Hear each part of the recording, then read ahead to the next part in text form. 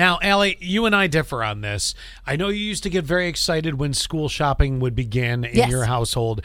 I never did because I always hated and it would always felt like because it was corduroy pants for you, right? Yes, that was actually. I'm sure that was a fact. Subconsciously, that was it.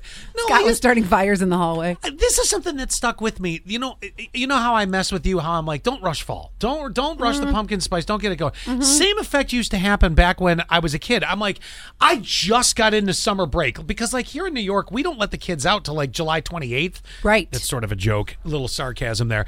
But, it's really late. PA, I know you're out a couple weeks before New York and that. So we just start our summer vacations. I feel like ours just started. And then all of a sudden, it's all this back to school stuff. Back to school time now at Target, or back in the day, it was back to school time now at whatever store it was. Hills. Yeah, exactly. And you used to sit there and it was like, why are you ramming this down my throat already? Well, I can tell you. It's underway again, and now I have to ask you the question, why did I have another batch of kids? Back to school shopping has begun, and parents are just going crazy. According to a new study, parents spend an average of $843 per kid on back to school supplies. What? Yes, that's up from the average $707 per kid last year. That's got to be like a tablet or something, right? I think so. I think we're getting that. They say through 2020, or they say though 2020 was much different for kids and parents when it came to back to school needs because, well, you weren't getting the list.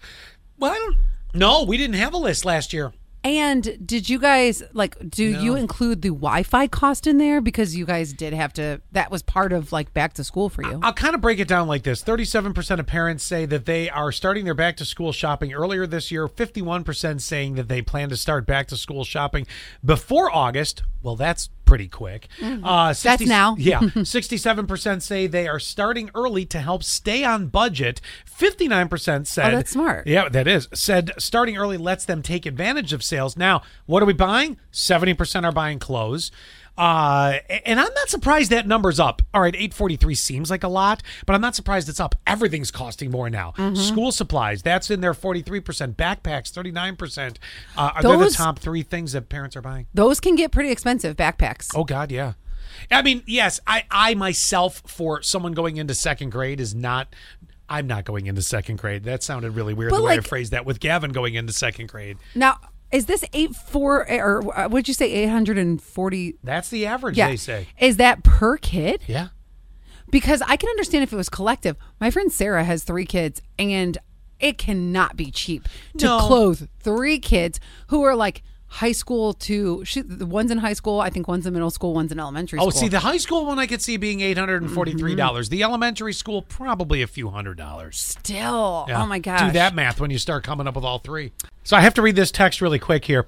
In regards to the back-to-school shopping we were talking about, and you were a little stunned that it was $843 per kid. Now, mind you, I think we dissected this. Gavin's not having $843 spent on him. I mean, that is one of those things where he's probably a couple $100 when it's all said and done. But as they get older, I could see where it happened, and I think it was just proven to me because the text we just got from 6059, I pay more than $800 on one child, but she's 16 and high maintenance. It gets to that point. That was probably me.